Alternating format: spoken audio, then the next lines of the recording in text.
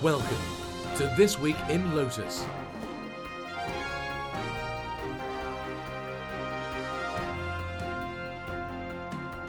The weekly roundtable discussion of all things social, collaboration, technology and community. Here's your host, Stuart McIntyre. This Week in Lotus, episode 32 for Friday, 24th December 2010. Wives and Other Angry Birds, 2010, the year in review.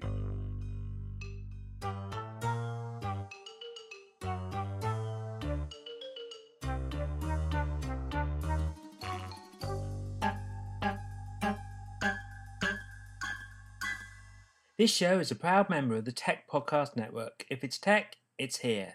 You can find this and other tech-related podcasts at techpodcast.com. This Week in Lotus is sponsored by TomTom. Check out the brand new TomTom Via Live 120 with built-in HD traffic, speed cameras, hands-free calling and much more. Details are at thisweekinlotus.com/TomTom.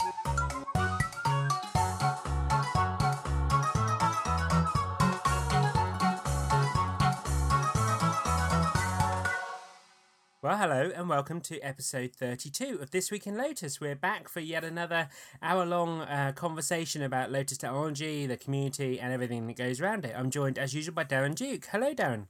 Hello, Stuart. How are you? I'm very, very good. Thank you. How's life with you? It's cold. It's winter. Everybody is off. So I'm guessing this is going to be the lowest downloaded podcast ever. Oh, they're going to have 2 weeks to download it. So maybe we'll get up to normal numbers. That's a bit of news, right? That we're not doing one next week. Exactly. Yeah, we'll skip next week. I think most people are on holiday. I certainly am. I think you are too, Darren. So I think it's good to have a week off next week and reconvene with full energy and everything else at the beginning of January. And we will ask today's guest if I indeed, wow, try saying that. If I indeed do get next week off. So let's ask then. Let's ask the boss of STS, the real star of that company, Lisa Duke. Hi there, Lisa. Hey, Stuart, I like the way you think. I'm going to have you just walk around and introduce me, maybe at family gatherings and things. She's already changed the business card. It sounds much better when you introduce me. Bless you. So how's life with you, Lisa? You been busy? Good. Yeah. We're keeping busy. And, Darren's saying we'll have to ask me if he gets any time off. The problem with Darren is, on a Saturday, he can either go bill $3,000 or he can go to Micro Center and spend $3,000. So it's much better for us financially if he doesn't have any time off. And, really Darren having time off and Darren doing billable work for a client looks pretty much exactly the same. It's him heads down in front of a computer. So I really can't much tell the difference between him working and having fun, which I guess is what we're all striving for. If your work can be that much fun, you're doing it right. Wow, how right is that? Very, very true. So you guys both at home for Christmas? Yes. Wonderful. Well, you have fun. I'm looking forward to a very snowy Christmas here in the UK. Very unusually for us. We talk about white Christmases year on year on year. It's the first one I can ever remember. We've got about 3 inches of snow on the ground. So hopefully that will stay around for the next couple of days. Yeah, they were saying it's the first one in 25 years or something. Yeah, first time I can remember. So yeah, it's great here. The kids are enjoying it. It should be a wonderful Christmas. So we're here for a special episode of This Week in Lotus, joined, of course, by Lisa. Really pleased to have you on. You co-hosted 3 of the episodes early in the year when we kicked off with This Week in Lotus. So it's great to have you back. So for this special episode, we're going to run through a review of the year, talk about both this podcast and how it's gone, but also more particularly the review of the Lotus year. Really, some of the big news stories from the year, what the impact of those have been, how it's looking as we go into 2011, and maybe some special stuff at the end as well in terms of some wishes and tips for next year too. So Darren, let's kick off with this episode. With this podcast. We obviously restarted This Week in Lotus back in May 2010, and so. I really appreciate you being involved right from early days, but on absolutely every one of the episodes. I mean, I can't say. So, how's it been for you? Interesting. You don't think when you say yes that it's going to be this much work. It's a bit like marriage. Ouch. you think it's going to be, oh yeah, that'll be no problem at all. But, when you get about 4 or 5 episodes in, you start running out of people who you think, who might attend, and then you got to start really digging away. And I'm kind of shocked that we're 32 episodes in and we haven't really kind of went back to episode number 1 and had the exact same guests on, which I thought would happen. Is we'd probably have like 5 shows where we'd have like 20 different people and just mix them up, and I was worried that would happen. But for the most part, I would say a lot of people have been on twice, but that's probably the limit, I would guess. So it's interesting, and I went back and listened to a few the other day when we realized we were kind of doing a year in review. And also Sharon Bellamy had made some comments online about episode 9, so I had to go listen to it. Yeah. And they actually are quite good. I was shocked. So enough blowing of my own trumpet, I guess. No, they've been great, and we've certainly had good feedback. I mean, Lisa, I guess you've taken part in a few, but also listened to a few. So how have you found the whole, podcasting business? Have you enjoyed taking part? I have.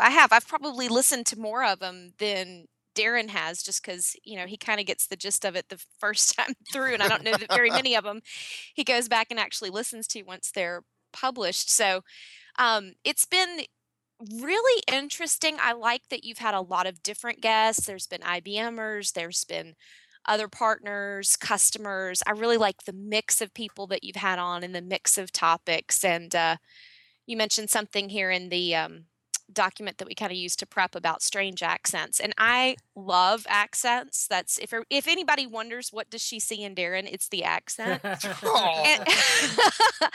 the free tech support. But I love it that you pretty much have the entire English speaking Lotus world represented. It's not at all unusual for you guys to have somebody from Australia, I don't know, Vancouver, Malaysia. Yeah, all everywhere. over the place.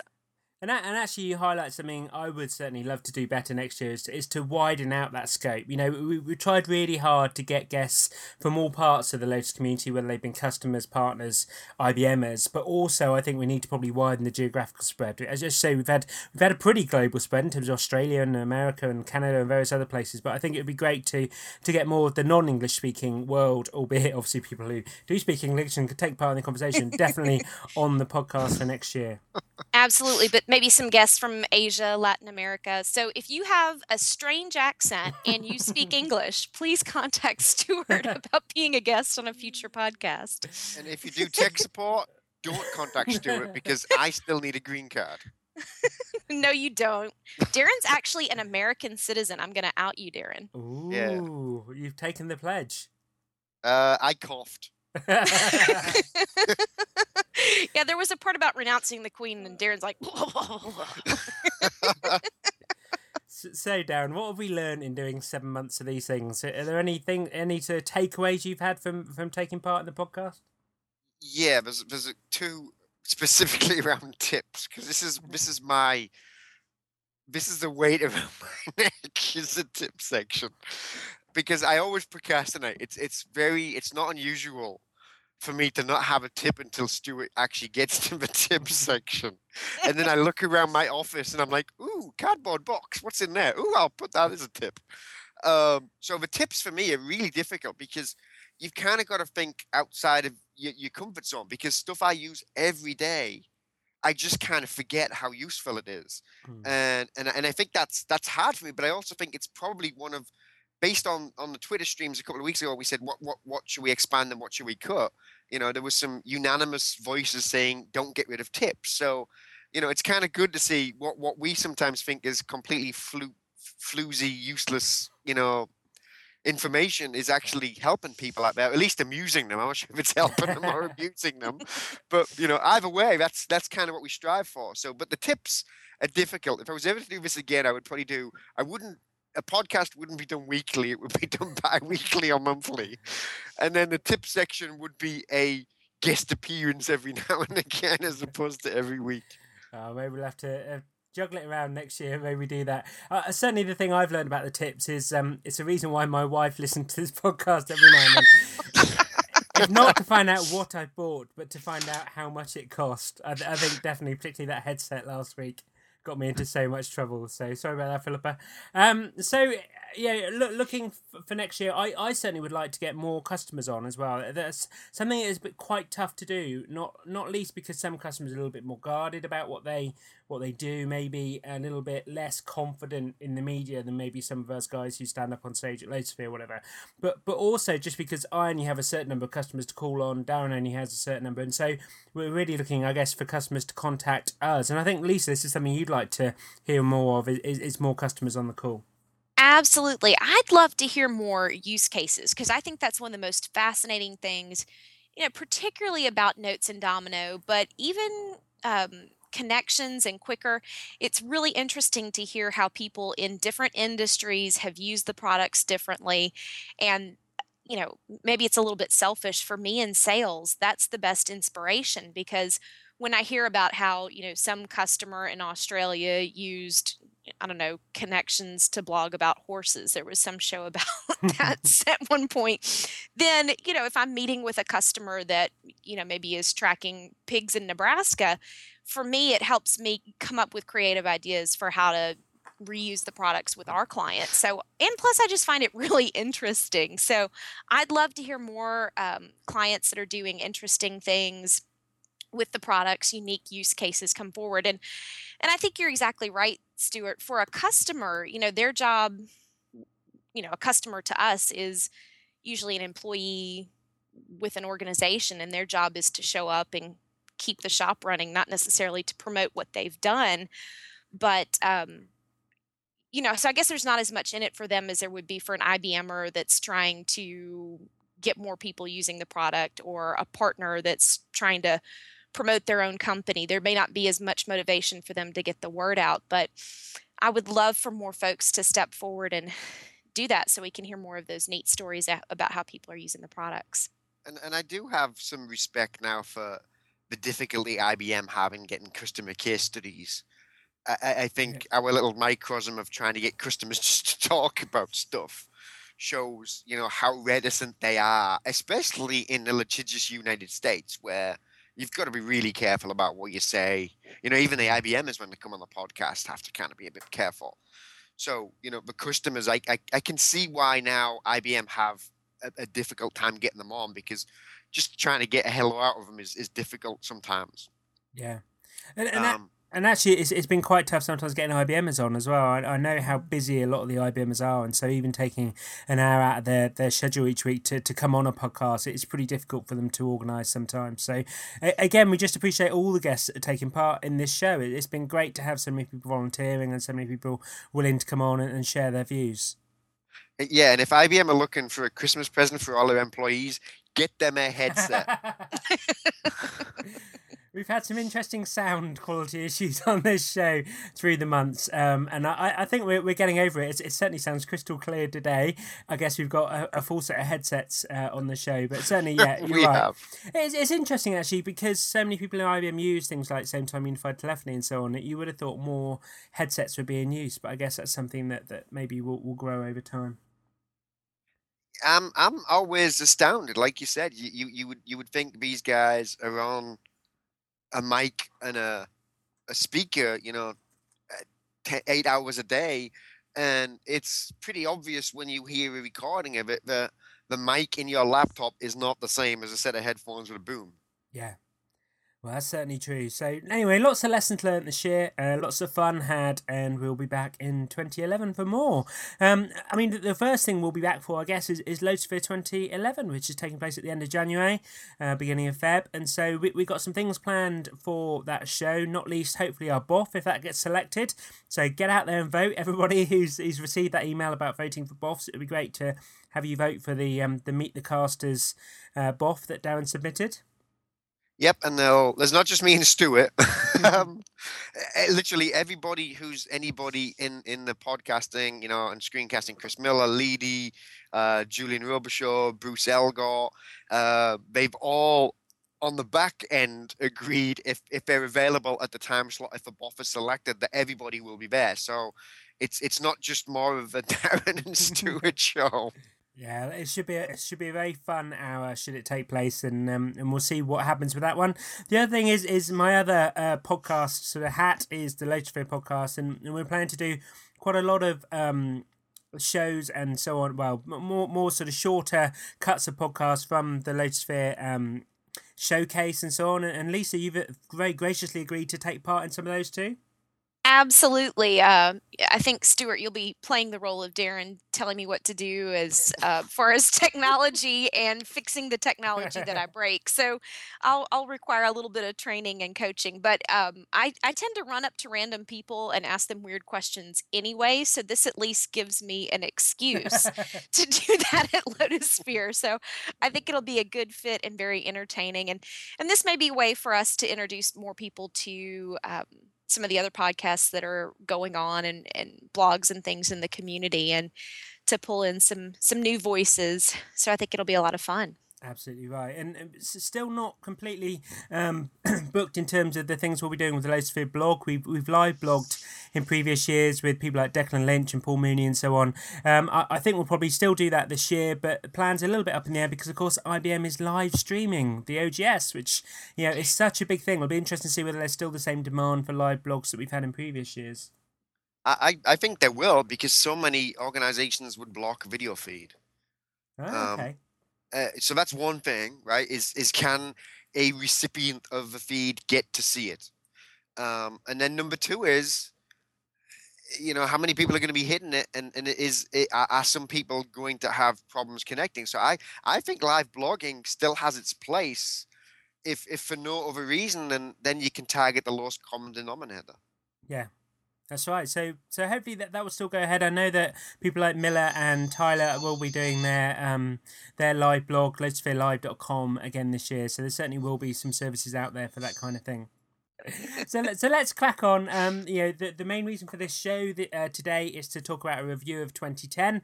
We're now getting very, very close to the end of it, so it'd be good to look back and see kind of how the year's gone for Lotus and what the big sort of takeaway points are from the year.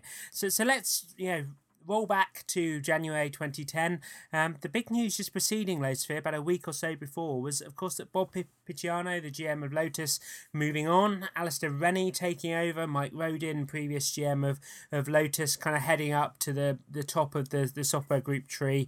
And so it's been an interesting kind of shuffle round. Darren, did you see this coming, or how did you take the news when it came out? I miss Bob.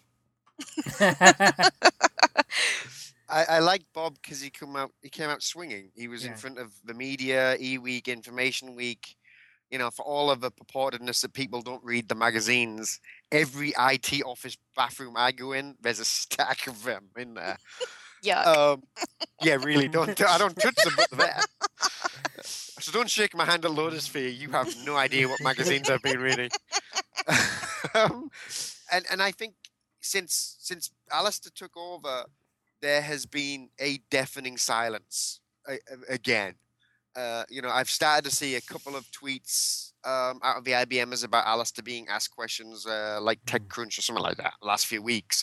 But that's the normal Lotus Sphere run-up. And, I think we've got to acknowledge the fact that there are another 10 months in the year where the silence was deafening. And I think that kind of hurt. I think Bob Picciano did some good work on the groundwork there of coming out swinging and asking Microsoft the hard questions, and it's a shame no one really followed it up. Yeah, I would second that. Nothing against Alistair, and of course we have no idea what these people actually do inside of IBM all day long. But from an external viewpoint, for me, being in sales, my understanding is that Bob does have more of a sales background, and so he was very comfortable with people, very comfortable on stage, interesting to listen to, had a lot of great energy. One of the things that he did at Lotus Sphere is over the lunches, we would see him in sort of the general cafeteria, walking around to all the different tables and thanking people for coming. So he was very much like a host at a party, and he was like, "Hey, thanks for coming to my party." And it made me feel so welcome that you don't necessarily have to be a giant Fortune 500 company to get IBM's attention. You've bothered to come to Orlando, so Bob is going to say hi to you over your pretzel cookie or whatever you're having for lunch that day. I just thought he was fantastic, not just in terms of getting out in the press, which was great, but also just engaging with people, being interested in what was going on, having that tremendous energy.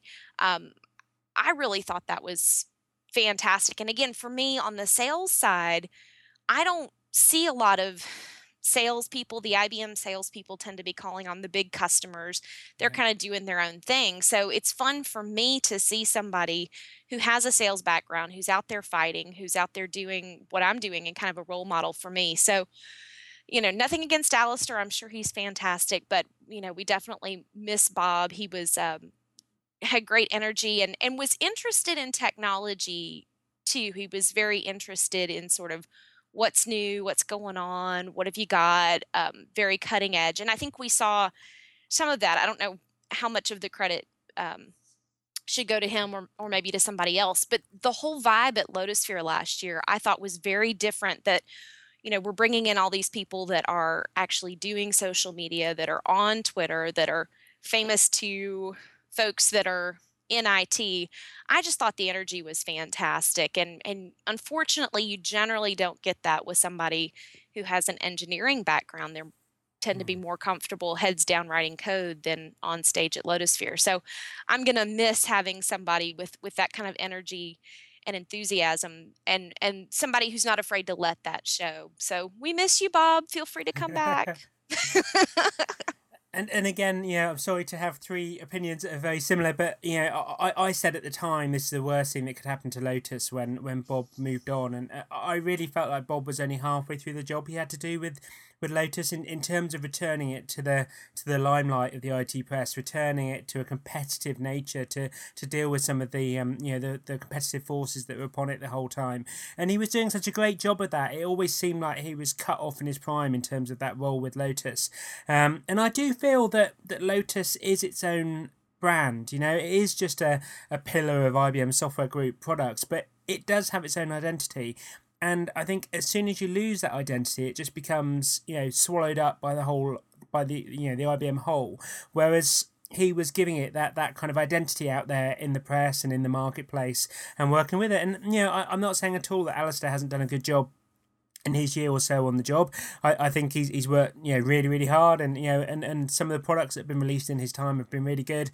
But at the same time, he just doesn't have that presence out there. And it was interesting from the Technoarty article that was published earlier on this month. We'll put the link in the show notes. That Alistair was out there talking about Twitter, for example, as something that is taking over the social way of working, and saying everybody's tweeting, and that immediately made me think, is everybody tweeting? Is Alistair tweeting, for example? And so I don't believe he is, unless he's using an ID that nobody knows about. Therefore, it would be great if he was a little bit more out there in terms of getting his views known, dealing with some of the analysts and so on. I'm sure he does that privately, but it's not being seen publicly currently. So that happened sort of a week or so before Lotusphere. If we move on to Lotusphere, we had William Shatner opening the show. Woohoo! After all these years of people predicting that the Shat would be there, he was there. And what did you think, guys? Was he as good as you imagined he would be? I was waiting for Darren to take that one. I just thought it was it really was not about what he had to say or what he did once he got there. It was really, to me, just an example of what I saw all throughout Lotusphere 2010, that whole know your audience. You've got a room, not to stereotype and not to say anything bad, because, I love geeks. I married one, but you've got a room that's, a good 97% geeks. And if you can, put somebody in that they know, that they like, that they've been asking for, that they've been guessing about, it just sort of says, we know our audience, we're listening, versus, hey, here's some random person that was expensive as a speaker. So I thought it was fantastic. Darren? Well, if you want to please the geeks, Megan Fox. Gosh. Wow.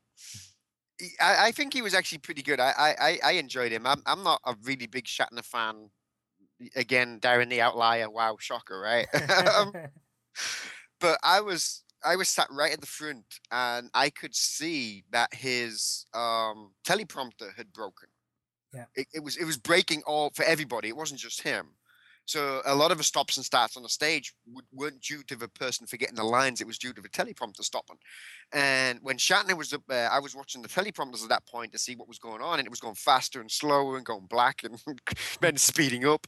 And he just completely ignored it, and off he went. And I think that's a testament to his skill as a presenter and a showman, that he just took it in his stride and off he went. And I would hazard a guess that not one of the 4,500 people in that room knew. Well, except for you. Well, yeah, me and William, me and Bill. So the OGS, of course, was Shatner to start off, and then we had the handover, really, didn't we, from Bob P to Alistair R. In terms of sort of handing over the reins. Bob introduced things, and then Alistair went on, and we had some pretty big announcements in the OGS, as you would expect. Not least that the Lotus Live win at Panasonic, which had happened, I guess, a few days earlier. It hit the press. And that was quite a big one, because it was certainly the first big cloud win we'd heard about for Lotus Live back in January. And it's interesting to see how things have sort of gone with that win since then. We haven't heard too many more wins for Lotus Live since then, certainly not of that magnitude. But it was certainly quite a groundbreaking thing for it to have happened at that stage. And I think in IBM's defense, that was a 6-figure seat win. And I'm pushing to think of any other company that had a 6-figure win for the cloud in the last 12 months as well. That's very true. So I think the detriment to IBM is it was by far the biggest, and I think anything else you release, everyone's going to go, eh. And that's kind of, I guess, good, right? But you have something so big and so huge as Panasonic that everything else looks so small. And I'm not surprised that it's kind of gone a bit quiet on the Panasonic front, because this must be a multi-year rollout. You can't do something like this in maybe 3 to 6 months. So that's my guess, and I wouldn't be surprised if they're talking about it again this year. Particularly as I know from having worked with Panasonic at times, is that they were a very, very sort of broken up company in terms of having different geographies managing their own IT, and therefore bringing those together is going to be a big job however they do it, whether it's cloud based or not. So yeah, I'm sure we'll hear more. Hope we do this time around. One of the other things that came out of that OGS was Project Vulkan, of course, which is kind of the one more thing which we don't often get with Lotus. It was kind of the tagged on the end of the OGS. This big new kind of visionary statement as to where Lotus was going in the next couple of years.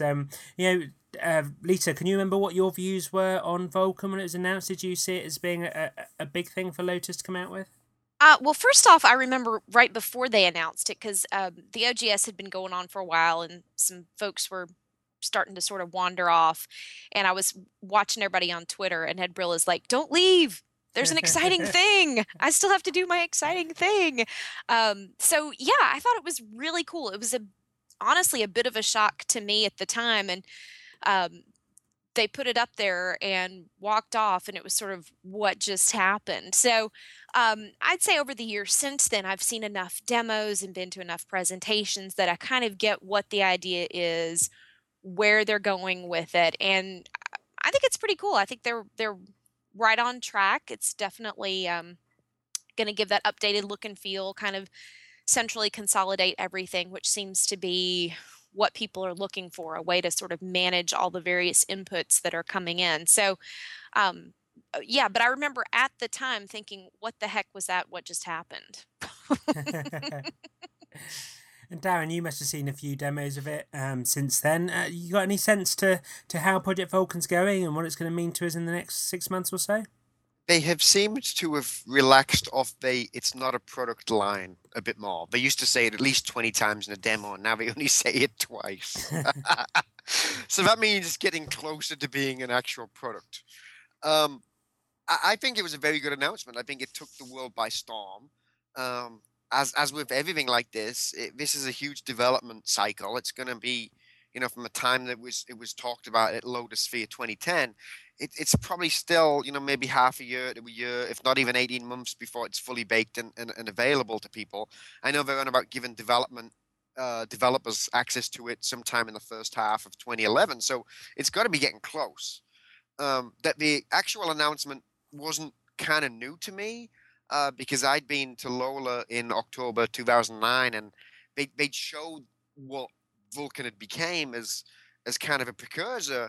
And so they said, we're looking at this in the labs. So the biggest shock was for me was from October, it was in the labs, to January, hey, this is our new lifesaver kind of idea. I was like, oh, okay, wow, that was a bit of a shock.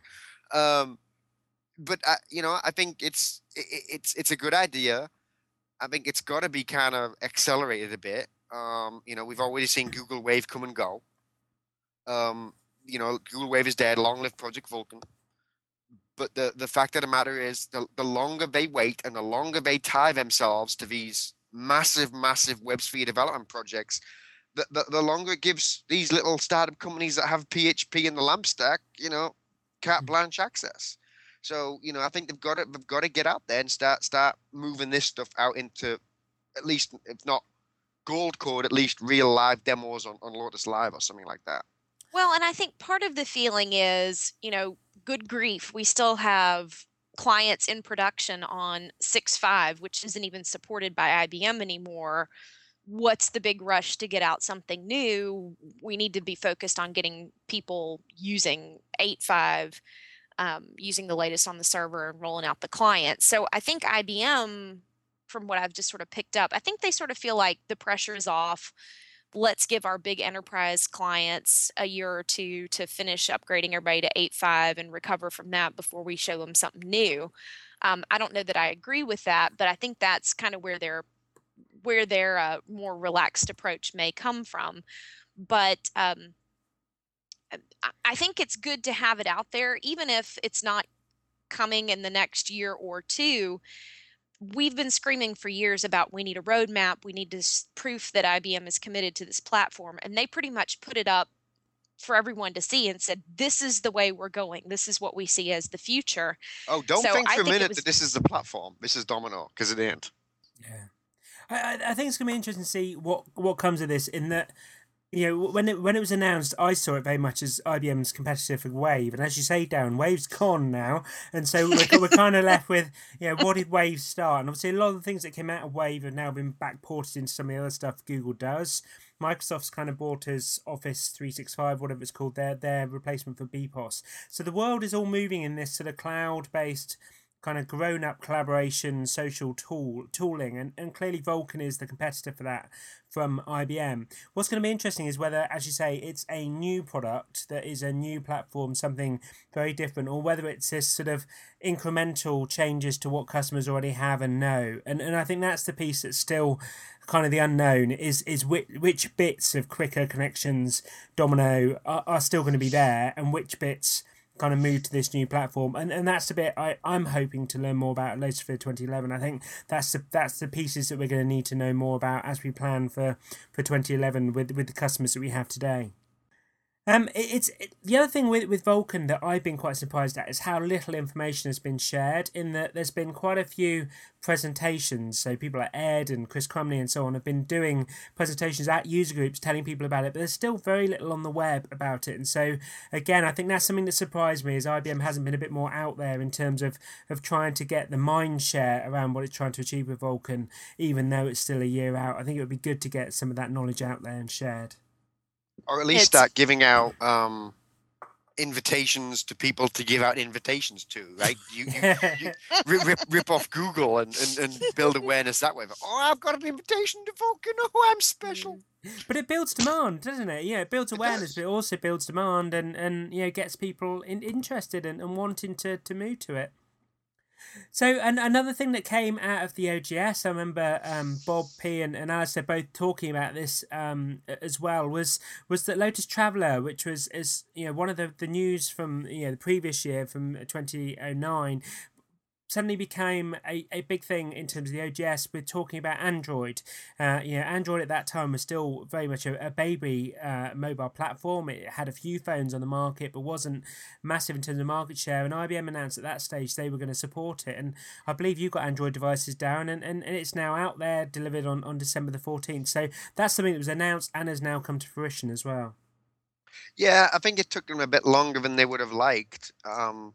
It kind of looks like the decision to support Android was made just for Lotusphere, and it was probably, a brand new decision that was made in the bar 2 nights before, because I'm not sure there was any development had been done at that point. And then the decision was made to only support Android 2, which I have no problems with. I know some people do, but I don't. And it's a very, very good product. It kind of just works to an extent. You do need to call support and get a fix pack, by the way. It doesn't just work as good as everyone purports it just works. But it is good. They took the decision to build their own client, which is why it took a number of months to get out there. So it's not like the iPhone Traveler in that respect. But that does enable them to add some features, like we have repeating calendar invites and stuff like that we can do, that I don't think you can do on many of the other platforms. So I think it was a good move. We are starting to see a slight proliferation of Androids in the marketplace in the US inside of enterprises now. And we're starting to really see the idea of people getting away from the organization giving you the phone. It's more like BYOP, bring your own phone. And so this helps that, as does BezX, which was also released around the same time. So kudos to IBM for getting it out this year, because I think it would have been a bit of a political hot potato had it not been released by the next Lotus Sphere. Yeah, of course, and there's been recent news that Android is now the biggest mobile platform in terms of sales in the US now. So clearly that decision they made a year ago is most definitely the right decision for today. In terms of if they hadn't have done it, then as you say, there'd be massive pressure on them to be getting up to speed there. The other thing that I took away from Lotus Sphere 2010 was Lotus Knows, which was such a big part of the conference, whether it was the bus or the T-shirts they were giving out or the branding or the tag they asked us to use. It was a huge part of Lotus Sphere 2010, and so it's interesting to see kind of where we are with Lotus Knows again a year on. Has it made a big difference to you guys in the States? Are you hearing stuff from customers about having seen Lotus Notes branding? That's silence, I think. So you've kind of got to read between the lines, and the story, at least in my mind, and that's where I live most of the time, goes something along the lines of this: is they had no money, so they came up with a catchphrase, and they asked every person in the blogosphere to add that hashtag to the tweet or whatever, or this and that and the other, and they gave us an icon, and they gave us a little website with that cool spinny Twitter globy web sphere thing. That was kind of cool. And I think they just said, have at it. We don't have really any money to throw at this. We can afford a bus to go to 13 cities and like somewhere else. And I think then they built up a lot of fluff around it. And I think we did it. And then we all got excited about the World Cup. And if you ask anyone who was at the World Cup, like Carl Tyler or Chris Miller, how many Lotus Knows things this or that, I think you will hear a resounding none. Well, and to be fair, they did put money into it. Not enough. Not enough to get really onto people's radar, I don't think. But there were times when I signed in to LinkedIn and I saw the Lotus Knows ad kind of on the right side there where the ads are.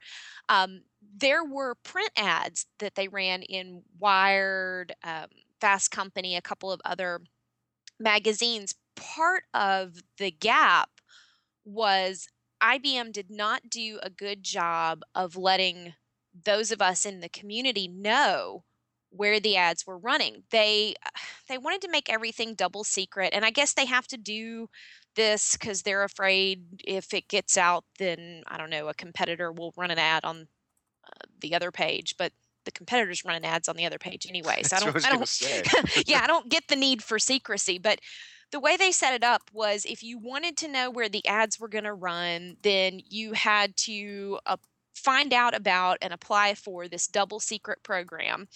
And if you got accepted to the double secret program, then they would let you know where the print ads and the web ads were running.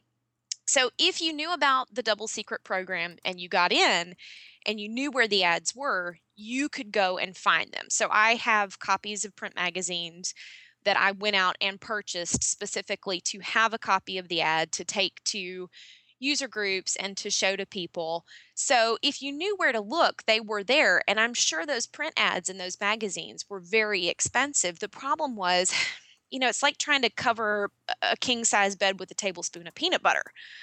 It's just not enough to get the job done. And so I'm sure they put money into it. I'm sure they had to really go out on a limb, and the other brands are all upset and jealous, but it just was not enough to really raise people's awareness. And they were, as is typical with IBM, there are things they probably should keep secret that they're sharing, and things that they should be sharing that they're keeping secret. So I would love to see, and supposedly it is still an ongoing campaign. I asked that question on our last LTIE, the community meetings that Joyce Davis runs. I asked, is it still ongoing? And they said yes. I would love to see the marketing people do more outreach to the bloggers and to the community, not to say, hey, here's what you can do for us, but for the marketing people to say, hey, here's what we're doing for you. And then the bloggers could kind of amplify that message rather than feeling like they're being asked to do all the advertising for them. So I thought it was fantastic. I loved the tie-in with the Lotus Nose campaign at Lotusphere. And I was really sad to see that they didn't keep that color scheme in that tie-in for Lotusphere 2011. I guess maybe there was a graphic designer that needed to justify a job or something, but I wish they had kept that, because it would have led to the perception that the Lotus Nose campaign was ongoing versus, IBM's kind of gone quiet about it. A lot of people haven't seen the ads that are going on. Then it goes away for Lotusphere. It's making people feel like it's gone. It's a shame. There was a sale on balls. Yeah, it's definitely going to be the balls Lotusphere. I mean, it's interesting because Lotus Nose is still on in the UK, as far as I'm aware. It's there to be seen if you happen to go through Terminal 5 at Heathrow. If you go through any other terminal or any other airport, you won't see it. But if you go through Terminal 5 at Heathrow, it's there. So, as you say, it's kind of some money's been spent, but maybe not, in enough places for it to make the grade there. Something that was interesting was the Steve Porter remix that was done at Lotusphere, which I think was a tremendous hit, and I'd love to see them do more of that kind of thing, highlighting what goes on at Lotusphere and some of the sort of branding around Lotus. I think it's a good way to get that kind of viral awareness out there, albeit you need more backing it up as well. Certainly the theme for Lotusphere 2011 seems to be social business, which of course is a IBM campaign that embraces some of the technology that Lotus is selling rather than being a Lotus focused campaign. So it'll be interesting to see how that works out in terms of stuff going on at Lotusphere.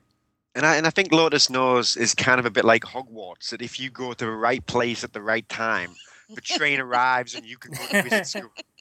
Well, I saw it on YouTube just the other day. I was on YouTube looking at a video that a business partner of Lotus had uploaded, and there was the Lotus Nose advert right next to it. But the problem is you only see those so rarely, even as somebody who is looking for them, that it doesn't build that kind of awareness that maybe it needs to. So we'll see what happens with that in 2011. It'll be interesting to see what gets made of Lotus Nose in Orlando.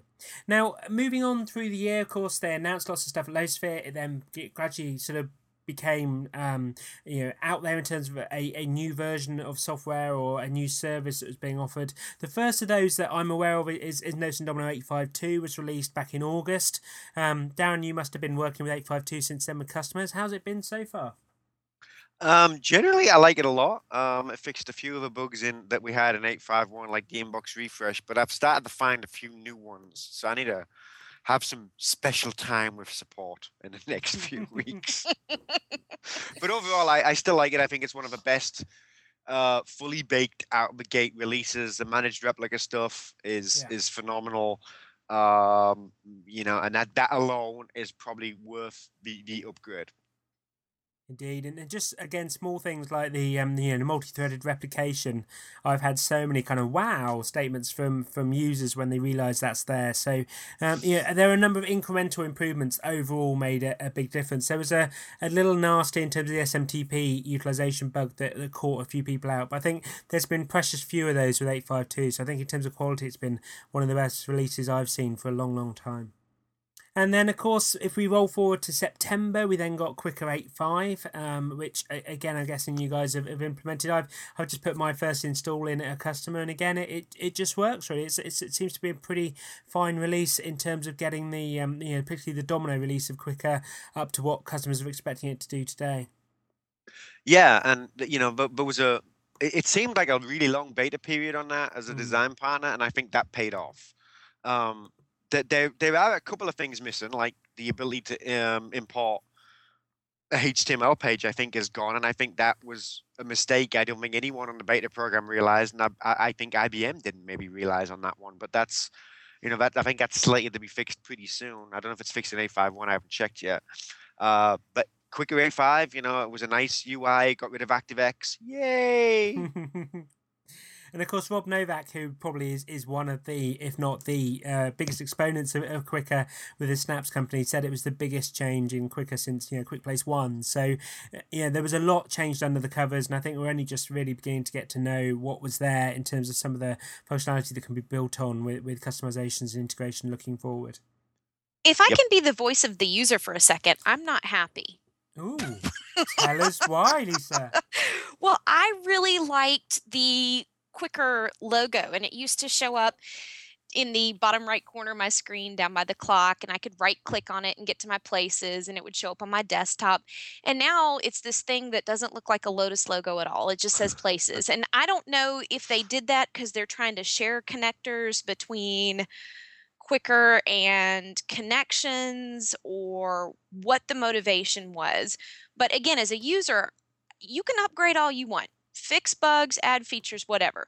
But I don't want to know about it. I don't want to see it. I don't want the way I work to change. So not only did they change that, but also when I do get to my Explorer and I try to open a document, instead of the document opening, it launches a web page, and then I have to go to the web page, or I have to remember to right click and say do something different. And so I'm not happy, but I know the users are probably some of the least important people in the Lotus world. So. No, don't say that, Lisa. Now.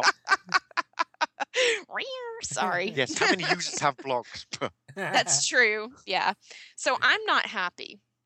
I didn't see anything that made my life better. It just confused and distracted me. So let's back up a second. It looks to me, I agree, the connector icon changing kind of flummoxed me. And I asked about that early on, and no one ever came up with a good answer.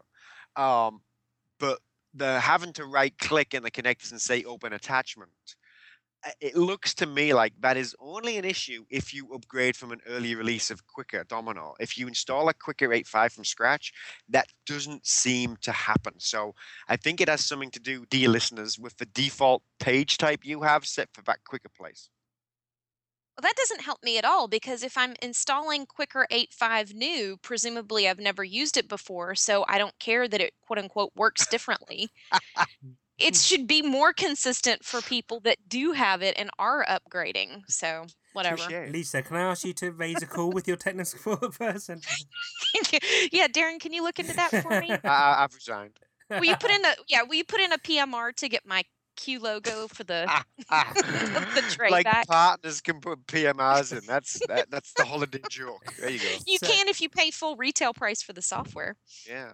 So quickly moving on.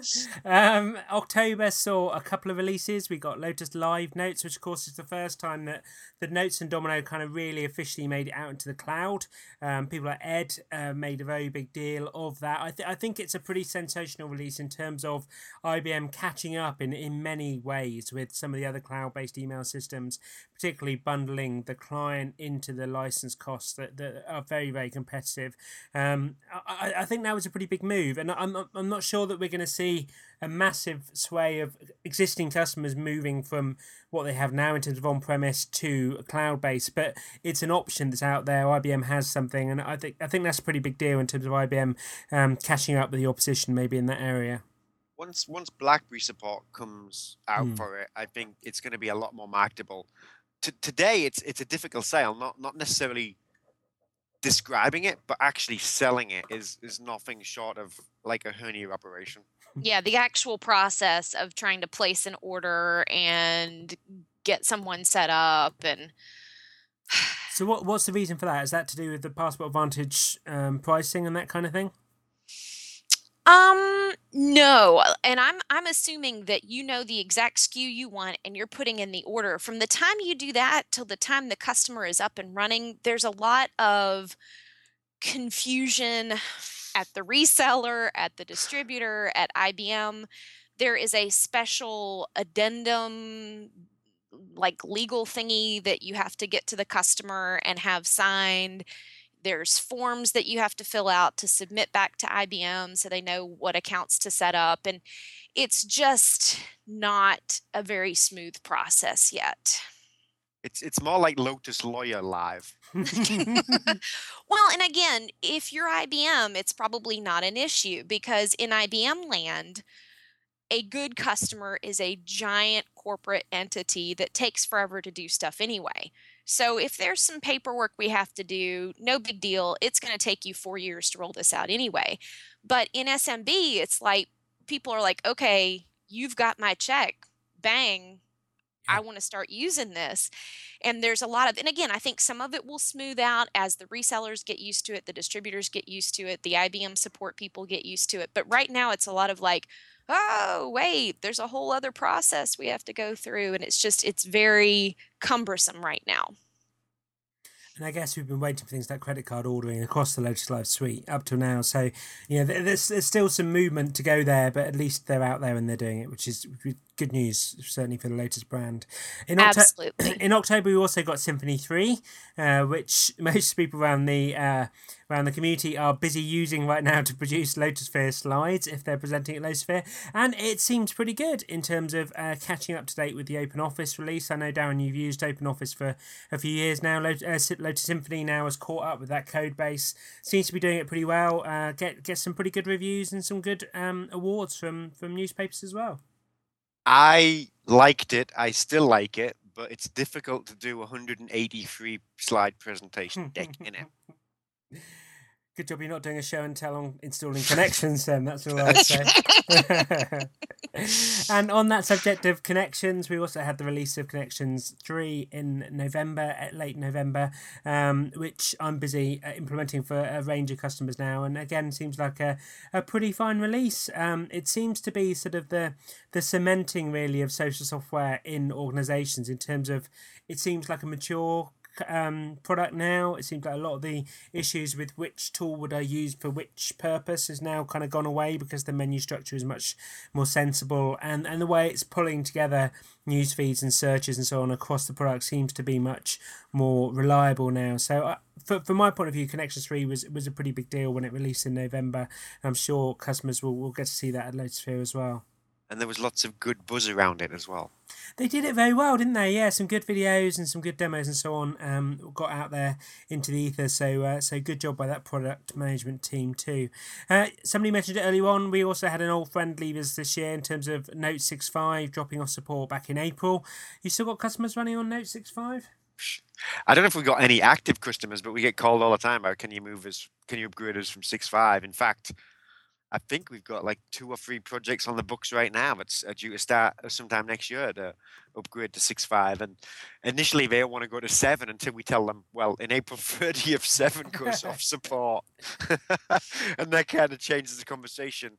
I know IBM extended 6.5 support an extra year. I still think that was a horrendously bad move, but that's my opinion. When was 6.5 launched originally? 2002? Yeah, that's what I was going to say. Good grief. Is anybody still using the cell phone that they bought in 2002? Or Office XP? Office XP was 2002. Oh, okay. Well, people are still using that. The thing is, Windows XP is still around too, which was launched, 2001? Yeah, that's what I was thinking of. Yeah. Yeah, so products do kind of last a long time. I feel some sort of sadness for 6.5 because I think it was... kind of the resurgence. 6 was a bit of a non-event really in terms of Domino releases. We kind of jumped from Notes 5 was such a big deal in terms of changing the UI and so on. Note 6 didn't really do very much. 6.5 was a big deal in terms of bringing in same time support, and so it was. I can see why customers were still using it until recently. But then you compare it side by side with 8.5, and there's just such a massive leap that I'm amazed customers that have seen 8.5 aren't looking to get to it, by this stage. Yeah, I can't understand why, other than the fact that the actual process of upgrading is a lot of work and is kind of scary and risky. And I do get that and appreciate that. And again, Darren is available for consulting engagements if anybody's afraid and needs emotional support or technical support. But other than just the pain of the upgrade, which I acknowledge, I don't understand why anybody is hanging on to 6.5. It is so old compared to 8.5. There are so many benefits in terms of getting half your drive space back with DAOS, reducing a lot of the hassle that goes into administering the server. I have people that are calling me that are whining about things that have been fixed for, 5 years. And it's hard to feel sympathy. It's like, well, they're not just coming out with new versions because they get bored and are wanting something to do. The things that you hate, they fixed. So take the upgrade. I don't know. I'm glad that they're taking it off support and that people are getting that push to suffer through the pain. Go ahead, get upgraded, because it's such a better product both on the server side and on the client side. I think the sooner we can get it out there, the better. Particularly now 8.5 has been out for 2 years. On the 6th of January, 8.5 will be a 2-year-old product. So, it's not like this brand new technology that needs a point release. It's, it's very, very reliable, very out there, very known. So, get up to date if you can. One of the other big things I took away from this year is that community events are kind of growing. There's more of them. They're going from strength to strength in terms of the organisation, particularly of these events. We've had LUG, the Belgian user group, I Am LUG, Netherlands LUG, Tri-State LUG, iLUG, the Irish event. So many of them this year, along with a number of small ones. Lisa, I know you helped run some of those in the southeast of the US. What's your feeling? Is the user group where it's at in terms of getting Lotus customers to kind of get more information about the products they run with? Having had a year to look back on this, I've got sort of mixed feelings. I think the big lugs, like iLug, I Am Lug, those kind of events are fantastic. It's basically like a local Lotusphere, either as a halfway through the year update on kind of what's changed since Lotusphere, or for folks that aren't able to make it to Lotusphere, a local event. So I think they're fantastic. Last year, we spent a lot of time traveling. We were in, like 6 cities. We did all kinds of different events. And I think it was important because so much has changed since 6.5. I think that outreach, getting out, getting into the local communities, letting people know, hey, Lotus is alive and well. It's going really strong. Here's what's new. I think that was tremendously valuable. However, we got a lot of feedback with our small lugs of people saying, well, I can't do that day. I can't make it to Chattanooga. Can you come to Knoxville?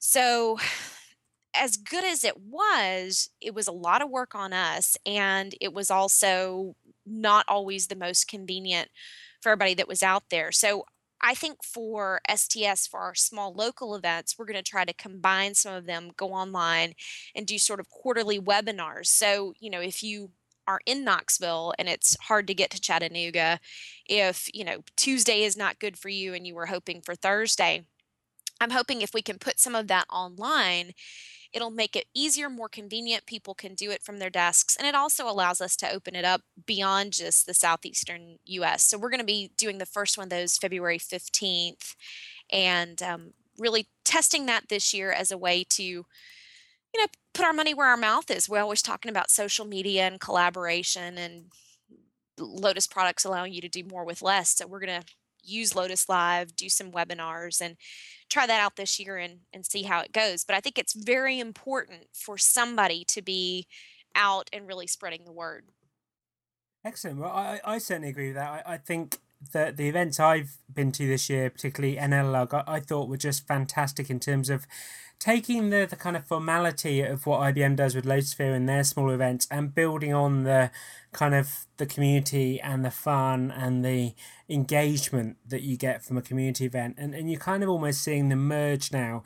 And that's why, in many ways, I think Lotusphere Comes to You is going to be interesting this year round in terms of certainly the events in the UK that I attend are very salesy, very formal, very organised events. And I don't see that same level of engagement as you do from the user groups, and I think it's going to be interesting to see whether Lotusphere Comes to You has kind of had its day in terms of that very organised approach, or whether they're still going to get the success they've had in previous years.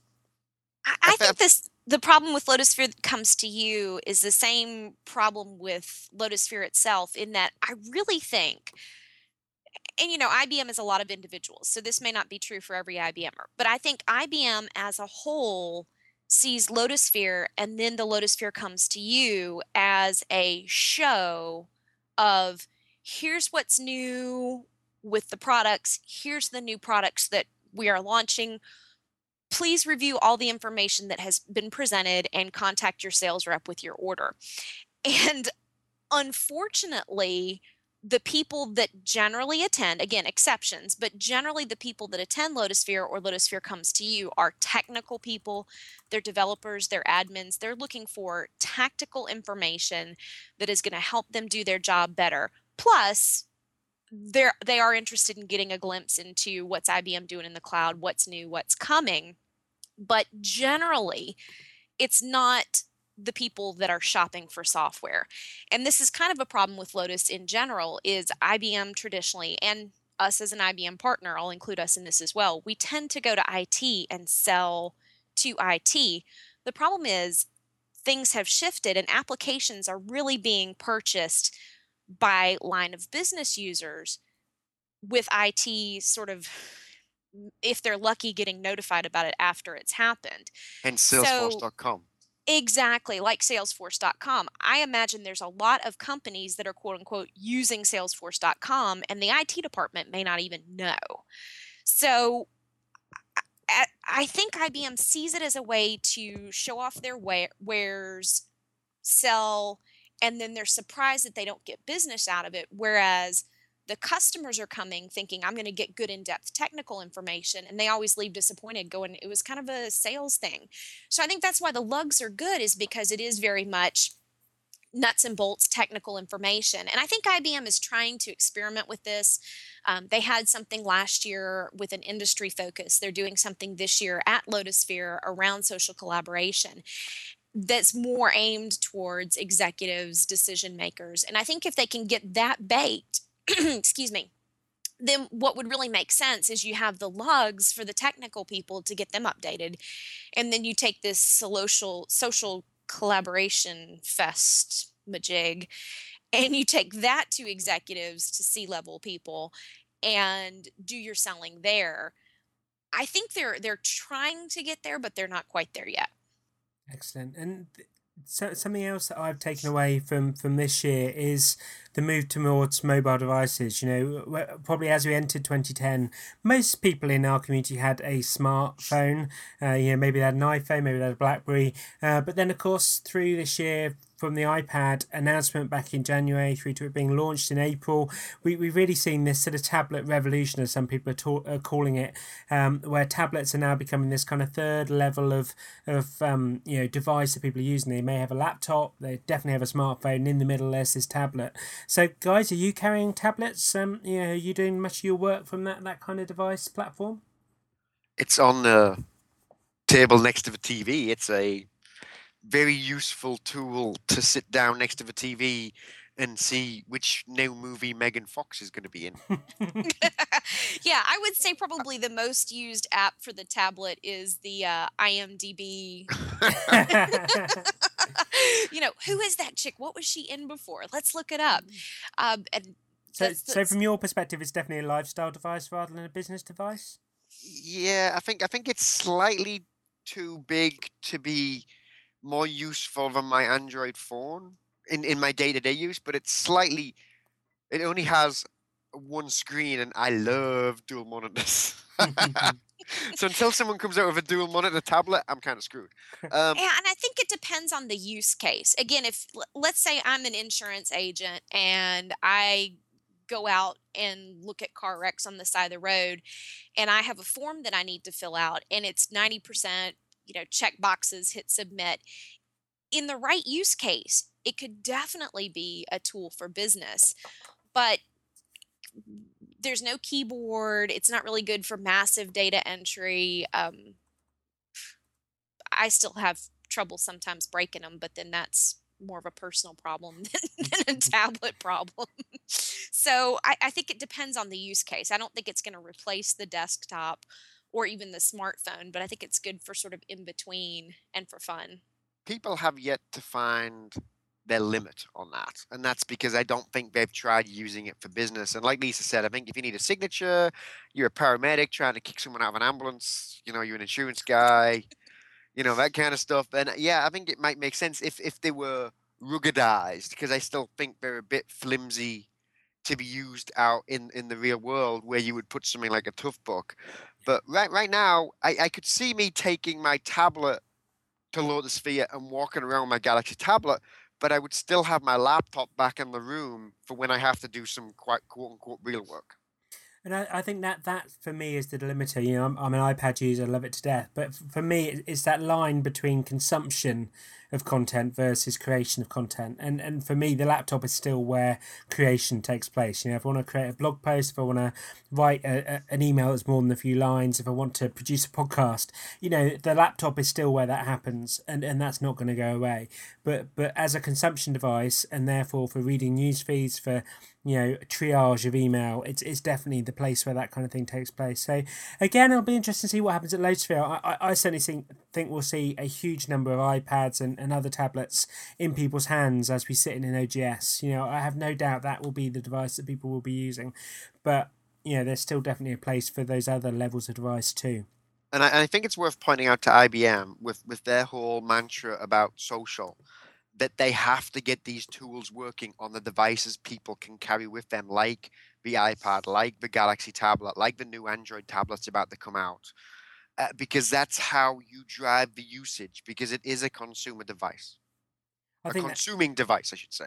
I think that's right, and I think in some ways they have done that. Traveller support is there, but it's the now moving to the next step where connectors work if you need that kind of thing. If certainly web interfaces for things like Connections and Quicker Portal have to work on those kind of devices right from day one. I think they're important enough now that needs to be in their requirements rather than just in the nice to have column. Yep. You mentioned social. It's been a big year for social media in this community. We've had the launch of this podcast, but also Taking Notes has kind of had a big resurgence, and thanks to Bruce and Julian for the work they do there. I Do Notes is going strong. Chris, I know, has so many different podcasts. He does The Social Networker and his Spike Studio Productions.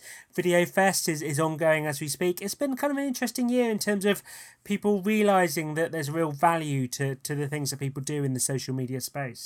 Yeah, and Notes in 9 has had a bit of a resurgence. I was talking to Dave Leedy a couple of days ago, and since November, his Notes in 9 screencast series has gone up by 4 or 8 fold, something like that. He was saying. So I think the word is getting out there. I think people are starting to consume this, and our numbers have stayed pretty steady. They go up, by drips and drips every couple of weeks. Our numbers. Yeah. But I think we all definitely, if we got together in a room, we'd all say, yes, there is definitely a bubble, and we're all trying to get out of that bubble. And I think that's the challenge, isn't it? Again, as we look forward to next year, is how do we get beyond the 500, beyond the people that are on Planet Lotus that know about the wikis, that that take part in some of these things, to now going to the line of business managers. Lisa, you spoke about it earlier on. How do we reach those people that do use Lotus products, do have the awareness of them as tools that they use in their business, to now being able to get to some of these other peripheral things that go on in the community? Lisa, you got any clues on how we get beyond that for next year? Well, some of it is the people that are creating most of the content from a community perspective are, people like you and Darren. They are admins, they are developers, they're very cutting edge, they're very in tune with what IBM is doing, but they're always approaching things from a more technical perspective. So they're covering what they're interested in, which people like you are going to be interested in learning about. So and maybe this is going to be homework for me, but I don't really see, this is something that I face too, is Darren's always like, oh, you should be always reading everything that's on Planet Lotus. And I'm like, 98% of that is not applicable to me other than just from a, OMG, who said what to who perspective, beyond just the She means used gossip. to it. Yeah, beyond just the gossip and the scandal, 98% of it is not relevant to me when I have my line of business hat on. It's not stuff about how I can make more money, be more productive. It's not that sort of content. And so it's not going to attract that sort of audience. So I would say, in terms of how do we get numbers up on the podcast, how do we get more people aware of Planet Lotus, doing the kind of things like STS did last year, where we go to some geographies that may not have heard anything new about Lotus since 1998, and doing a presentation, letting them know what's going on, doing outbound phone calls, letting them know about webinars. So some more outreach to the technical people, the Domino developers and the admins, to let them know that this content is available, is going to help with getting those numbers up. But if you're trying to target decision makers, line of business people, it's got to be content from people that are decision makers, are line of business people, about how the products have helped them. And this is, again, part of why I always lobby for more customer use cases, is if I can, even if, let's say, a CEO of an insurance company may not listen to every episode of the podcast, but if you guys had a CEO of an insurance company on as a guest, then I could point them to that specific episode and say, hey, here's somebody that's in your industry that's really found these Lotus products useful. Here's what's going on. So, and it's tricky because there's not any line of business people in the Lotus community. It goes back to that whole heritage of, it's by, for, and of IT. And it's a totally different perspective from a business point of view. So maybe I need to take that as a homework assignment and figure that out, because I think that's going to be the secret to appealing to the decision makers, is going to be somebody who says, I don't care what tool it is either, but look at how I work on a day-to-day basis. Isn't this awesome? And I think that's how you're going to appeal to those kind of folks. It's a lot simpler than that. Go on then. Most people don't know the community exists, because nowhere on IBM's site or Lotus.com site is community first and foremost anywhere on that page. That's so true. Lotus needs to do two things. One, they need to take a complete page out of VMware's book and back the communities and the user groups the exact same way VMware does. And even if they wanted to, completely rip off of the expert thing to kind of give people a pat on the back and say, I don't know, there's going to be 1,000 worldwide L experts, or whatever you want to call them, and build it that way. But more importantly, put stuff like the Taking Notes podcast, This Week in Lotus, and the I Do Notes stuff up on the OGS at Lotusphere, and say, there is way more information than we can give you in this 2 hours. Here are some places where you can do it. Now, I'm under no illusion that IBM will do this, because any IBM, if it listens to this podcast, has a heart attack. Yeah. But the fact of the matter is, the sky isn't always blue, the angels aren't always singing, and the sun isn't always out. But we do give, pretty good advice across all three of the podcasts, and they're all different. They're all different kind of use cases. Bruce and Julian stick to one topic per episode. Chris does literally everything, and we do our roundtable discussion. But I think if you were to put it up on the stage at OGS, it would be interesting to see what the numbers went to next week or the week after. And part of it is, other than, maybe Joyce Davis, I don't think there's really anybody inside of IBM whose job it is to do that. And, we've done, I think, a pretty good job on a local level of engaging with the sales and the technical sales team. And we've made some friends there, and they've really helped us spread the word to their customers. But it is completely not their job, especially the salespeople, because the salespeople are like, okay, so you're going to have a user group and you're going to invite people that are already using Notes and Domino to learn more about how they're using Notes and Domino. How is that going to make me money? And the honest answer is it's not. So it's not a good use of their time. So why does to VMware support do it? those kind of events. VMware's in probably more Fortune 50 companies than IBM is. At My least guess more. would be that there's somebody inside of VMware whose job it is to do that. And it's probably leading to follow-on sales. And this is what IBM don't get. They trot out the latest new product, the LCTY, and think everyone's going to magically buy it. And when they don't, they get all upset. Well, the LCTY was a waste of time. And then they discontinue the product. Right. It's like... or rename it and hide it. Now, I think there's just not the ability to keep the existing customers. You know, IBM doesn't have the commission structures, doesn't have the workforce, doesn't have the way of engaging those existing customers, building on them, supporting what they need to do with the product, such that they then come back and buy more. That's the piece that's missing, and that's the piece that, you know, things like, you know, this podcast and taking notes and whatever is trying to do. Is we're trying to build the community, build the group that is going to sustain and then grow Lotus looking forward. And I don't think IBM knows how to support that currently. Well, and I don't think it's just IBM. I think a lot of it is, you know what, they're a publicly traded company. So it is all about what are we going to do this quarter, this half, this year. And even if, you know, again, I'll get a lot of times the Lotus sellers say, yeah, that's really awesome. I think it's great that you're doing it. But they can't stop what they're doing that helps them hit their quota, which helps IBM make its quarterly numbers, which helps its stock go up, which helps make the CEO rich. They can't stop doing that. They can't stop doing their short-term activities to focus on long-term. The whole focus of a publicly traded company is really short-term. And it's a much bigger problem than just IBM or just IT. I think that's a lot of what got banks in trouble, and a lot of what caused this banking crisis is if all you care about is get them in the door, resell the loan, go, go, go, go, go, go, go. What do you care if somebody can actually afford to make the payments on the loan? It's not your loan anymore. I'm going to completely disagree with you. Oh, go on. I'm used to it. Just like Lotus is a brand inside of IBM, VMware is a brand inside of EMC. EMC is a publicly traded company, yet VMware has took the world by storm, and every single IT person, be it the guy changing the tapes or the guy signing the checks or the CIO, they know what VMware is and how it makes an impact to their business. And there is a massive, massive community around this. And if IBM Lotus could mimic the same thing that the VMware user groups do, they would not have any problem at all in extolling the virtues of their own software or even selling extra stuff on. But I do agree with Stuart, is the comp thing is just killing them. But it's not, you know, it's not a short-term thing. You know, I remember way back in late 90s, I was in a business partner that was selling hardware mostly to big organisations like some of the big airlines.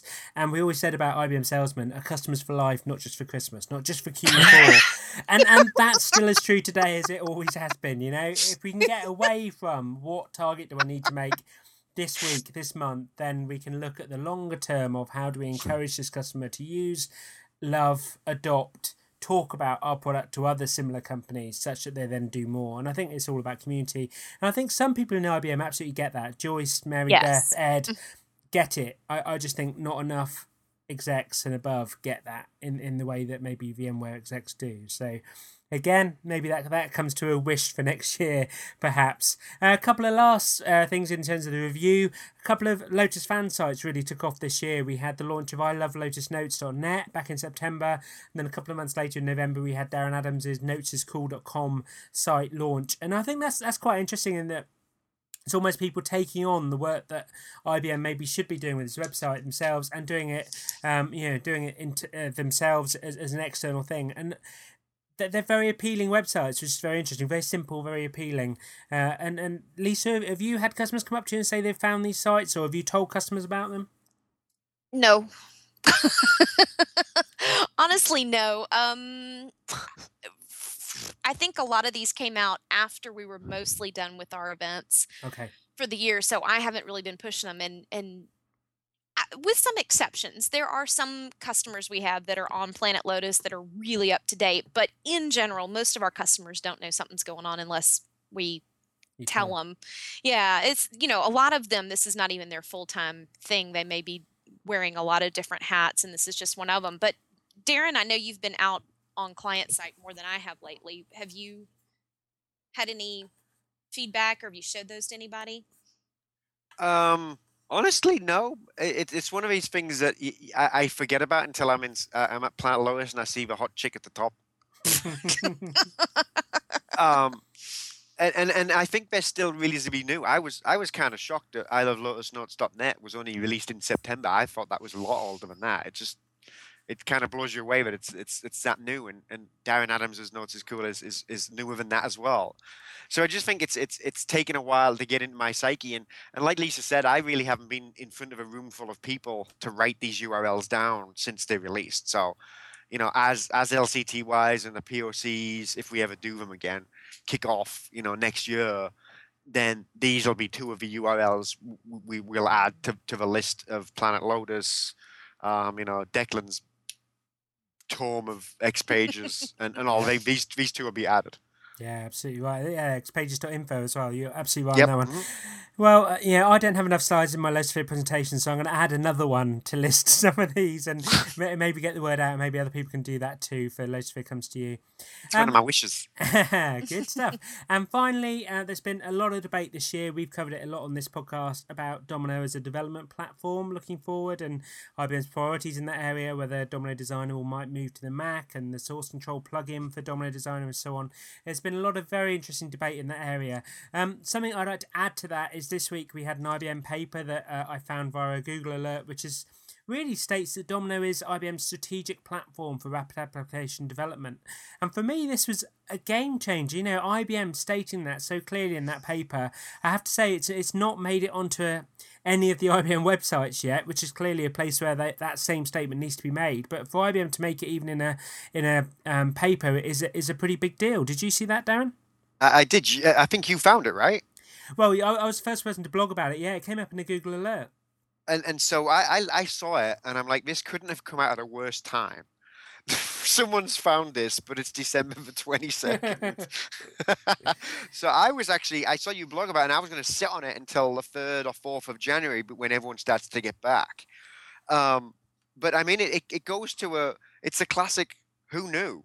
That this document existed, and someone in IBM actually thinks this. And it looks like it's on stock IBM presentation. It's not a Lotus document. It looks like an IBM document. It is, as far as I'm aware. There's no mention of authors, but it certainly looks like a very strategic, to use that word again, IBM document in terms of getting the news out there. I forget the exact terminology they used in terms of the type of paper it was, but it seems like a big deal. And I spoke to Ed about it, and I think his plans are the same as yours, to blog about it next year when people are getting back to work and starting to ramp up towards Lotusphere. So interesting to see what comes out about that and whether it starts getting mentioned on other sites too. Now, Stuart, where did you find this? Was it on WikiLeaks? Oh, there's an idea for a site. IBM Leaks. Isn't that called Partner World? Too much information that you can't find exactly who told what to who. Well, I'm sure we'll come back to the topic of Domino for development next year as well, and I'm sure it will come up at Lotusphere too. So it's been an interesting topic through 2010. So let's move on now. I asked our guest Lisa and also Darren and I to come up with a wish or 2 or 3 for next year. So Lisa, do you want to kick us off? What are your wishes for 2011 in terms of what could happen around the Lotus products? Well, this kind of goes back to what we were talking about how do we get the word out to non-technical people. There has been a lot of kerfuffle in the community about how do we attract developers to the platform. How do we get new developers on the platform? Nobody talks about, us poor sales and marketing people. Why isn't anybody worried about how do we get people excited about selling Lotus? How do we attract new salespeople to the Lotus community? So I think it may be because I'm the only non-IBM, non-technical Lotus salesperson alive. I'm sure you're not. On the planet. If you exist, send me an email. We'll get together for beers. Lotus Tears. Yeah, Lotus Tears. Lotus tears and our Lotus beers at the Lotus Sphere. But anyway, so I would love to see more attention for sales and marketing people, more marketing support, more Lotus Nose ads, and more attention for partners in general, community in general, but especially salespeople at Lotusphere. And the best, and you guys are going to laugh because I know this is not your target demographic, but if you ever talk to anybody that has been to a Mary Kay, really any Mary Kay event, but they have an annual, their version of Lotusphere, they do over the summer in Dallas. And it is all about the salespeople. It's like, hey, you went out, you sold the product. Yeah, you made some money, but you made us some money too. You're so awesome. We love you so much. Let's put you on stage. Let's give you a tiara. That's what it looks for. So I'm not holding out for the tiara, but it would cost IBM nothing to have, at the end of the closing general session, invite, all the podcasters, all the bloggers, all these people up on stage, have them walk across. Everybody jumps on stage at the end anyway to get their picture made. I know everybody did that last year. Why not make recognition for the people who are out selling your products and making your numbers part of the event? There's really precious little for salespeople to do. Most of the IBM salespeople don't even go to anything at Lotusphere. They're there, but they're taking clients out for lunch, out for dinner, out for happy hour, out for golf. I just want some love. And maybe I'm the only one, and so I'm not a big enough group to make that worth it, but I want some attention. You're absolutely right. I never kind of thought about that recognition for sales folks. I completely agree with what you just said. I think that's great. I had to Google Mary Kay, I have to say. So is this a cosmetics company? Yeah. That's Not known over this side of the pond. Yeah. They make millions of dollars off volunteer labor, which is exactly the Sounds like Planet community Lotus. model. Yeah, it's exactly the community model IBM is striving for. But at least they give you some love and attention at the end of the year. Great stuff. Okay, Darren, what's your wish for next year? Oh, I've got 4. I had none at the beginning of this podcast. Now I've got 4. An update to the notes development tools, and by this I don't mean X Pages. I mean the actual Lotus Notes application development environment. Added Lotus Are we script, talking fix about our forms and views? forms and views, fixing our 32K insane limits, that kind of stuff. Because at the end of the day, as much as X Pages is the future, 99.9% of organizations are still doing normal notes application development. So let's go back and invest a bit of time and effort in there. And while these guys are getting ramped up on X Pages or are looking at the next strategic direction, at least give them some help. So that's number 1. Number 2, which I have a feeling is going to come true, is updates to the other Lotus Notes templates. We had the discussion database was X-Pageified back in 8.5, and everything else was left to languish in its own blood and tears. But based on some sessions coming at Lotusphere 2011, it looks like at least the team room and the document library are also going to be X-Pageified. So I'm glad to see that's happening. I've been a big shouter out of that for a while. Yep. Next is Nifty 50. I just want one. I just want 50. Give me all the stuff I'd normally get if I had something else like SharePoint. I know the arguments for, I know the arguments against. It is not a bad decision, and it does not have to be supported. And IBM can throw it over the fence to OpenNTF. Last but not least is, for all of the talk of social business, and this may be being the theme of Lotusphere 2011, social business is nothing without community. So community needs to be first and foremost on literally everything at Lotusphere. And I'm with Stuart. I think we need to come up with a last slide that we can leave on for people to write down of all the community-oriented sites like Planet Lotus, This Week in Lotus, all of the other podcasts, the X-Page Info. I'm with Stuart. I also think IBM need to do this, and they need to do it in the OGS and in the closing OGS to remind people when they walk out the door there is a community to support them for the next 360 days. It's not Lotusphere. Yeah, but Darren, if I can jump in, and this kind of goes back to a point that Stuart made, is I wouldn't be surprised if part of the reason they're hesitant to do that is because you guys beat the heck out of them on Planet Lotus. So But we also evangelize about them. You know, That's true. You have to take the positives and the negatives together and say that, you know, as a whole, this community is a positive thing for the brand, the product, the company. You know, just like VMware's community, just like Mary Kay's community is, just like Lego's community is. And I think Warren Elsmore's done some great work in terms of highlighting how similar those communities are, Lego and Lotus, is that there will be negative stuff, but the negative stuff helps the company get better, helps engage better with customers, helps the customers understand the company, the vendor better. And so there will be negatives. You know, I'm as guilty of putting negative posts out there as anybody else. But if you look over the last 3 years, 5 years, whatever I've been blogging, the positives absolutely outweigh the negatives, just like they do for Darren, just like they do for most other bloggers on Planet Lotus. And therefore, IBM has to, and I think some people again in IBM do this, aware of that and therefore want to engage with the community because it can do so much to support IBM's business if they do. And the negative just goes to prove it's balanced. That's true. If it were all positive all the time, nobody would believe it. That would be completely fanboy at that point. Which I think is as damaging as negative posts, you know, or more damaging even, is if it's just a mouthpiece, then why would anybody bother reading it? They can get that message from somewhere else. It's got to be balanced, as you say. So on that topic, you know, I blog. Many people will be aware of the fact I blog already on Planet Lotus.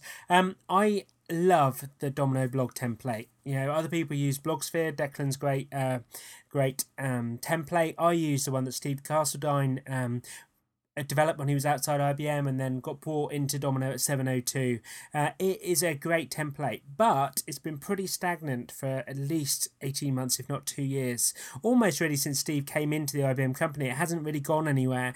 And for me, it being something that I am absolutely dependent on, I would love to see some serious development time to go into it, because there are so many customers that use it. You know, it's used for so many internal blogs, it's used for so many external blogs.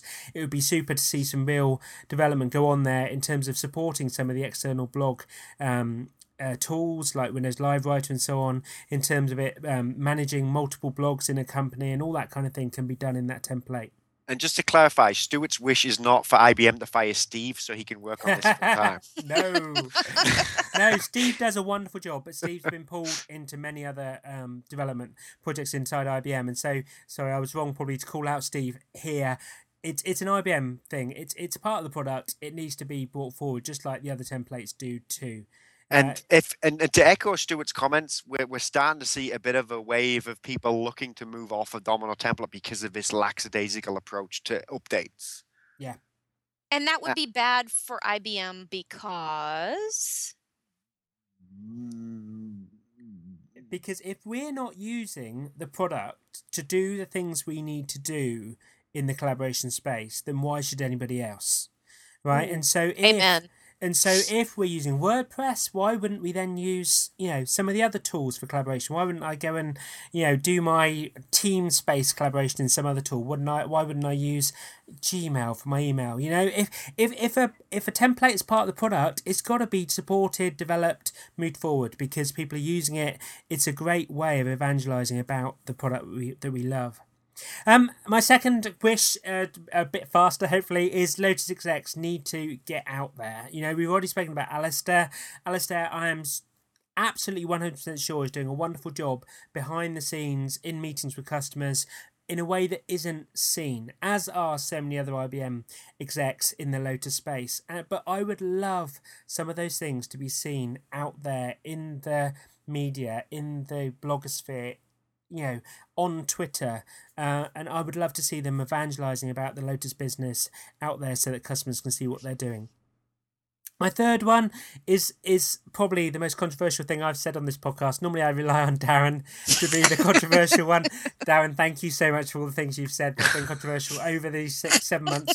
However, for me, in 2011, I would love IBM as a global corporation to either realise what it's got with Lotus and do more with it, embrace it more, adopt more of what's good about Domino across the rest of its products, or else let it go, sell it off, move it on, move it to a company that does know what it's got. You know, I see what Jive, Atlassian, Social Text, Dropbox, all those people are out there are doing great things with technology they have in social collaboration. Social collaboration is where it's at today, whether you're a consumer or a business.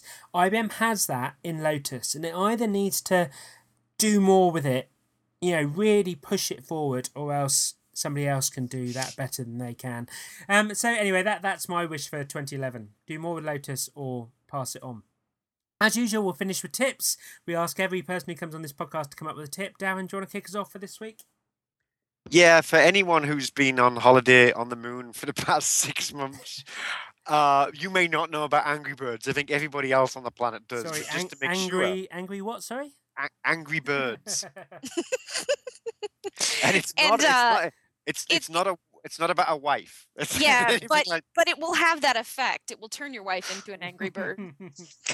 it's for the iPhone and Android phones. It's a free game to download by the great guys at Rovio, and it's strangely addictive in a physics kind of way, where you've got to throw birds at buildings. But regardless of my gibberish, go download it. There's Angry Birds and there's Angry Birds Seasons, which is the Christmas and Halloween special versions of it, and go play it. And the hours and the weeks and the months will just melt away, and before you know it, your wife will have left you and she'll took it off. And on a similar kind of vein, there's also Cut the Rope. Have you found that one yet? No. Oh, Cut the Rope is Christmas. It's kind of similar. Download it. It's great. Lisa, what's your tip? My tip is don't mess with Angry Birds. Will take over your life and your wife won't like it. No, actually, I've got some plans that we're starting to put together for next year, sort of post Lotusphere time frame. I think I mentioned this, we're going to try to travel a little bit less, use Lotus Live, do some webinars, especially for things that maybe you can't do over a podcast or Darren can't do on his blog, demos, things like that. So we're going to do our first one on February 15th. It'll be at noon Eastern, and it will be over webinar, so everybody should be able to get to it wherever you are. We'll have the details published as we get closer to the event out at our events page, simplified-tech.com/events. Our first one will probably do updates from Lotusphere, just because it will be right, 2 weeks after Lotusphere. So we'll give everybody an update who wasn't able to attend and hasn't gotten them through some other source. And the other thing we're going to do is an introductory session for those who are interested on sort of the tips and tricks for starting and running a Lotus consultancy. We talk to a lot of folks that are real intrigued by what we have done. They're just interested in, how do you actually start a Lotus consultancy? Is there a good customer base out there for you to service? How does it work? How do you figure out bill rates? How do you get new clients? How do you pick topics to specialize in so that you get asked to speak at events? How do you deal with IBM? How do you build those relationships? So it's something that we thought really might be useful to other folks that are out in the community that are looking at this, especially with the economy still being crazy, employment being still down, especially in the US. We thought this might be a good opportunity for folks. It's going to be the introduction we will have on February 15th. And then for those that are interested, we'll go more in depth on each of the topics. We're going to do an 8-week class via webinar, do it Saturdays at 10 Eastern. So if anybody is employed full-time someplace but wants to explore this and learn about it on the side, they'll be able to do that. And it'll be 8 weeks, Saturdays 10 Eastern, March 5th through April 23rd. It's going to be $995 for the actual class.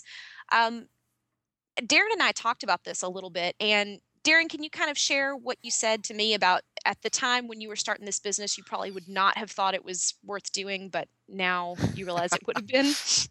So STS is 6 years old in a few weeks. And if I was offered this class prior to starting STS, I would have said, what a waste of money. These guys are idiots. And I will say, hand on heart, probably after the first 9 months of STS, I would have said, wow, I wish someone had put me through this class. Excellent. I certainly would have benefited from when we started Collaboration Matters, I'm sure. Lisa, it's interesting. You're kind of asking for competitors to STS. I think it's kind of a brave thing to do. What's your rationale behind doing it? Well, I'll give you the mumbo jumbo answer, and then I'll give you a more practical answer. So the woo woo airy fairy answer is, we believe in abundance. We're very good at what we do. Our clients freaking love us. And if they don't, they need to contact me so we can make sure that they do. So I'm not really concerned that somebody will take our customers. On top of that, really the bulk of our customers are in the southeastern US. So somebody could go and do this in, Maine or Kentucky or whatever, and probably never bump into us. So maybe I should be more worried about it, but I'm not. Most small consultancies have, 20 or 30 clients in their local area that they take good care of. So I think we'll be okay. The more practical reason is, first off, I think it's something that would have benefited us. And it's something that's interesting to me personally. I have spent almost all of my career in IT, but I'm not really, this is a bad place to out myself for this, but I'm not really as passionate about technology as Darren is. He's the real geek. Just And listen to the Angry Birds comments. Yeah, exactly.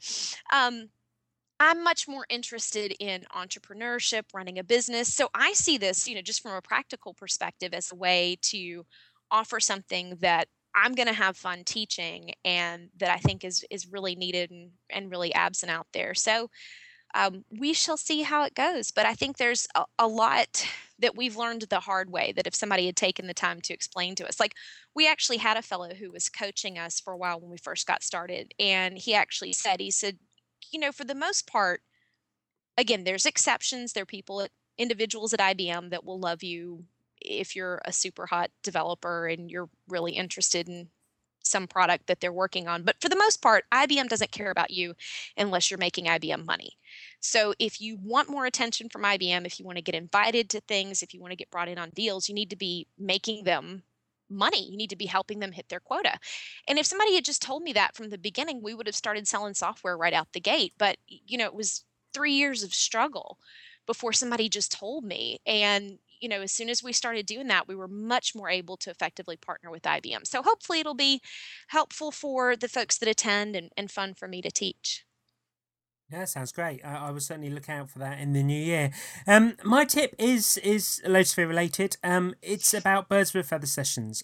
For me, they are the absolute hidden gem of Lotusphere, and they're particularly topical at the moment, as I mentioned at the start of the podcast, because if you are registered for Lotusphere, you should have received an email inviting you to go vote for the sessions that you are going to attend at Lotusphere, both the sort of breakout sessions, but also the Birds with a Feather.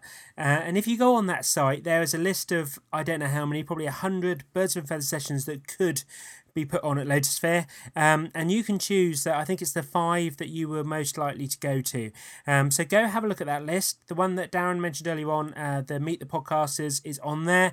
There's also one that I'm doing on, I would like to do on Lotus Connections, but there are many great ideas for BOFs on there. So go vote for the ones you'd like to see, you'd like to attend, and then IBM will use that data to then pick the ones that they put on at Lotusphere. So, but they are terrific things to go to. They're sort of roundtable discussions about a particular topic. You get to have your say. Product managers and other people get to hear what you've got to say about the products, and they will use that data as as ways to formulate what they're going to do for the year ahead. So do make it to BOFs if you're going to go to Lotusphere.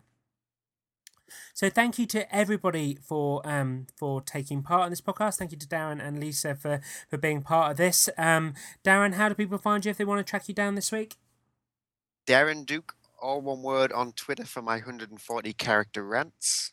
And blog.darrenduke.net for all things technical. And also, because we're not giving you an episode next week, this one is 2 hours long. Yay! Double the value. For the same low price. Terrific value. So Lisa, how do people track you down? Twitter is a great way. I'm just at Lisa Duke. I also am a fan of email, lisa.duke@simplified-tech.com. Works great for me. I love it. And if people want to find more about this webinar series, just contact you via email? Absolutely. Or you can email info, info at simplified-tech.com. And between now and the first of the year, I'll make sure that we get it up on our events page as well, which will be just simplified-tech.com/events. And I'll blog about it at some point. Excellent. Well, I'm Stuart McIntyre. Find me on Twitter at Stuart McIntyre, or else Google me. I think you should find some blogs or something that I do. So thank you to everybody for downloading and listening to this podcast. Thank you for your support through the first 7 months of this podcast. We wouldn't be doing it unless people were downloading and listening and streaming it. So we appreciate all that you do to support the podcast, and obviously for any feedback you can offer us too, even if it's just to tell us we shouldn't go on for 2 hours with our ranting and everything else. So without further ado, I'd like to wish everybody a very happy Christmas, or whatever religious celebration you're taking part in the next couple of weeks. I hope you have a very peaceful and prosperous new year, and I hope to see you all in Orlando, or as many people as can make it in Orlando come January. So thank you, Darren, and thank you, Lisa. You have a terrific time. You too. Thanks. Bye. Bye. All opinions expressed during this podcast are those of the participants only and do not necessarily represent those of their employer. This Week in Lotus is sponsored by TomTom. Check out the brand new TomTom Via Live 120 with built-in HD traffic, speed cameras, hands-free calling and much more. Details are at thisweekinlotus.com/TomTom.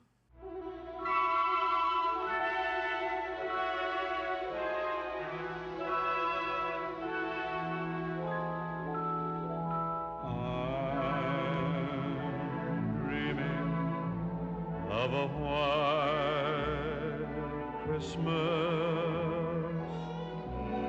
just like the ones I used to know,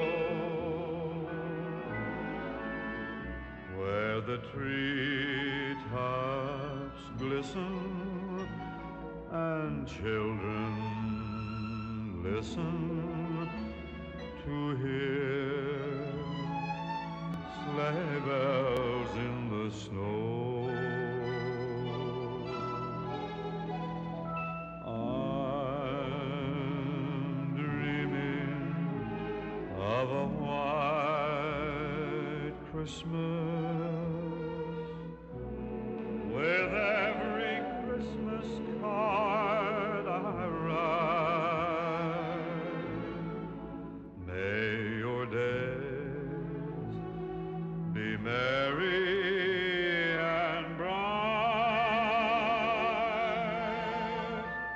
and may all your Christmases be white. I'm dreaming of a white Christmas, just like the ones I used to know,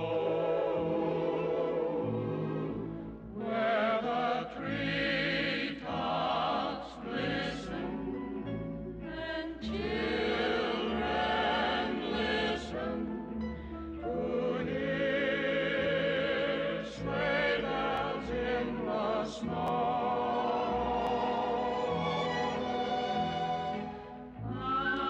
I'm dreaming of a white Christmas, with every Christmas card I write. May your days be merry and bright,